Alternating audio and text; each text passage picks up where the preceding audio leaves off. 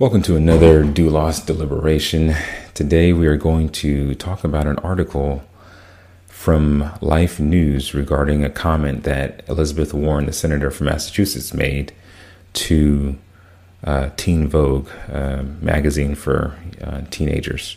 So before we get into the article, I want to ground us in what the Bible says regarding good and evil. In Isaiah 5:20, God says, "Woe unto them that call evil good and good evil, that put darkness for light and light for darkness, that put bitter for sweet and sweet for bitter." And verse 21 says, "Woe unto them that are wise in their own eyes and prudent in their own sight."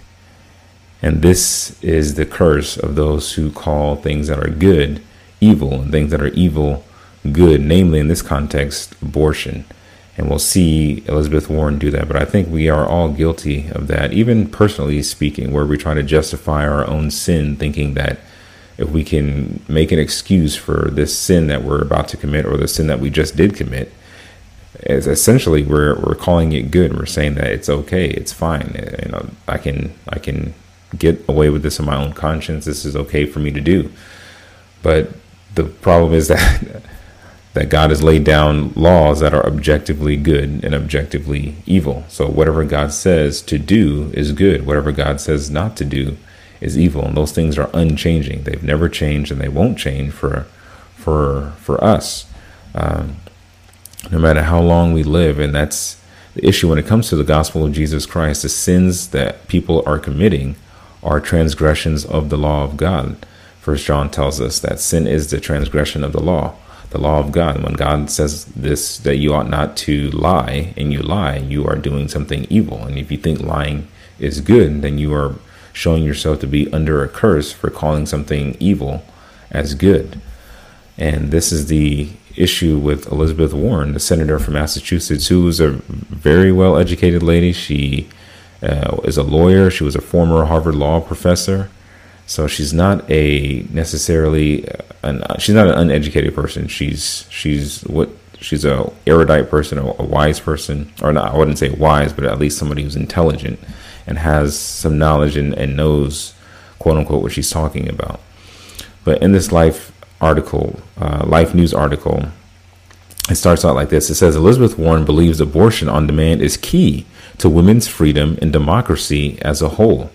In an interview with Teen Vogue, the Massachusetts senator said she is worried that the U.S. Supreme Court may weaken or overturn Roe v. Wade when the justices hear a major abortion case out of Mississippi in the fall. And here's what she's quoted as saying: "Both voting and access to abortion are basic. They're about the functioning of our democracy and about the protection of personal autonomy. Protection of access to basic health care, which is code for abortion, means your autonomy as a human being is fully respected by the law, that you will make the decisions about yourself. To me, that's part of the heart of what all of this is about." So she's saying that you can't have a functioning democracy if you don't have the basic right to kill your baby, essentially speaking. She's saying that you cannot have a democracy that is flourishing, that is successful, without having the ability to kill your baby, because if you don't have that ability, you're taking away personal autonomy. And the problem is, like I said in one of the previous Doulos deliberations, where you had the graduate from Texas, a high school graduate, talking about how taking away the right to abort your child is taking away your autonomy, taking away your bodily autonomy. And nobody wants to stop and ask the question, well, didn't you have the autonomy when you laid down with the man that you slept with? Didn't you have the autonomy to choose whether or not to do that act? And then if you get pregnant, why do you think you now reserve the right to kill the baby that is a result of your sin? But that's who we are as fallen creatures. We want to justify our sin, and we want to escape the consequences of our sin so that we can continue to do the sin without having to bear any of the responsibilities that come with that sin.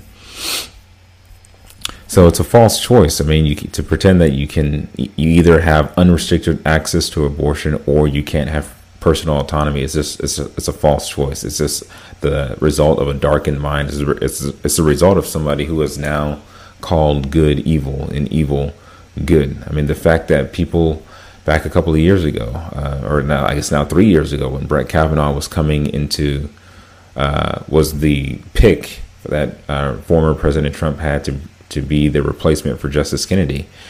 What was the number one issue that people on the political left were frightened about? He's going to take away the right to abortion, and that shows you where we are in this culture, in this country, where people's main fear from a new Supreme Court justice is that they won't be able to kill their babies.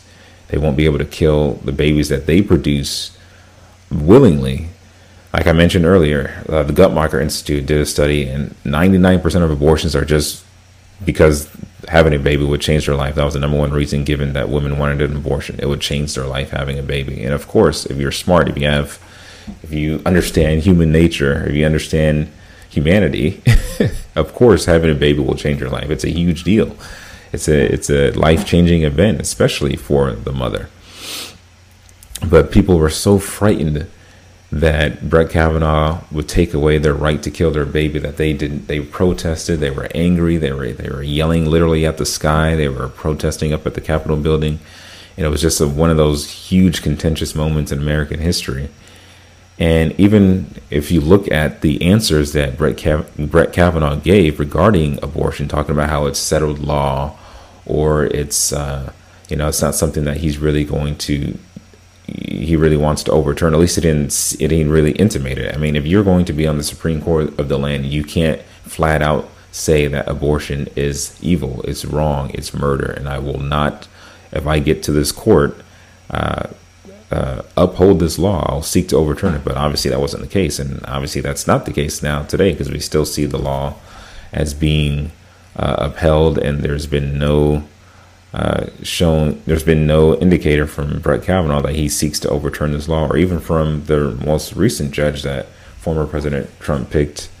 Her name escapes me now, but Amy Coney Barrett. She's supposedly some staunch Catholic, and clearly she was a smart lady. When you watched her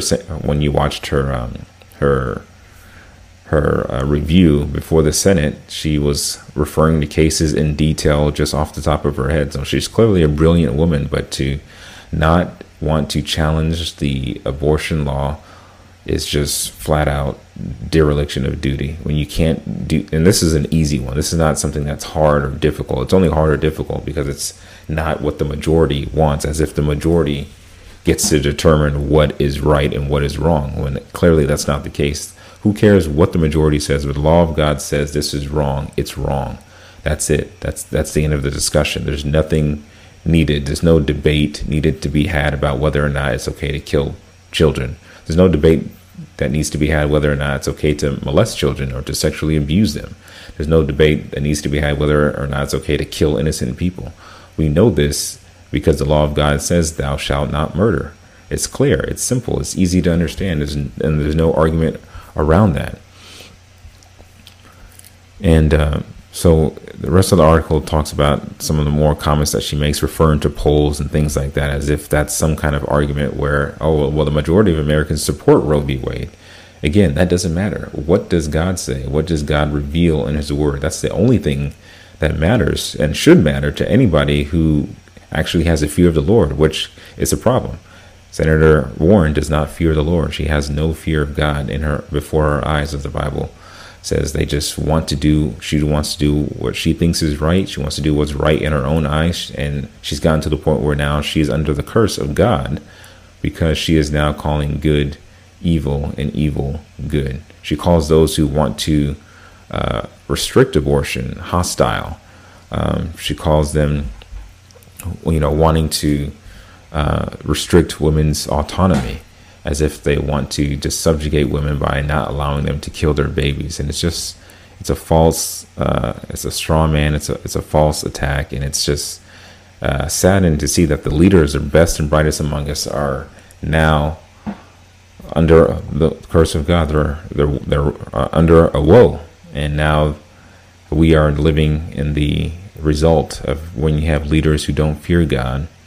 And now we have a culture that has been corrupted. But again, I think somebody makes it. I've heard this from Ben Shapiro a lot, so I'm not sure if it originated with him. But I think it's true. Politics is downstream of culture. Senator Warren wouldn't be where she was if the culture wasn't already there before she got into office. So because by virtue of the fact there's millions of people within America that love abortion, that want to protect abortion, that want to fight for abortion, they want to fight to kill innocent children in the womb.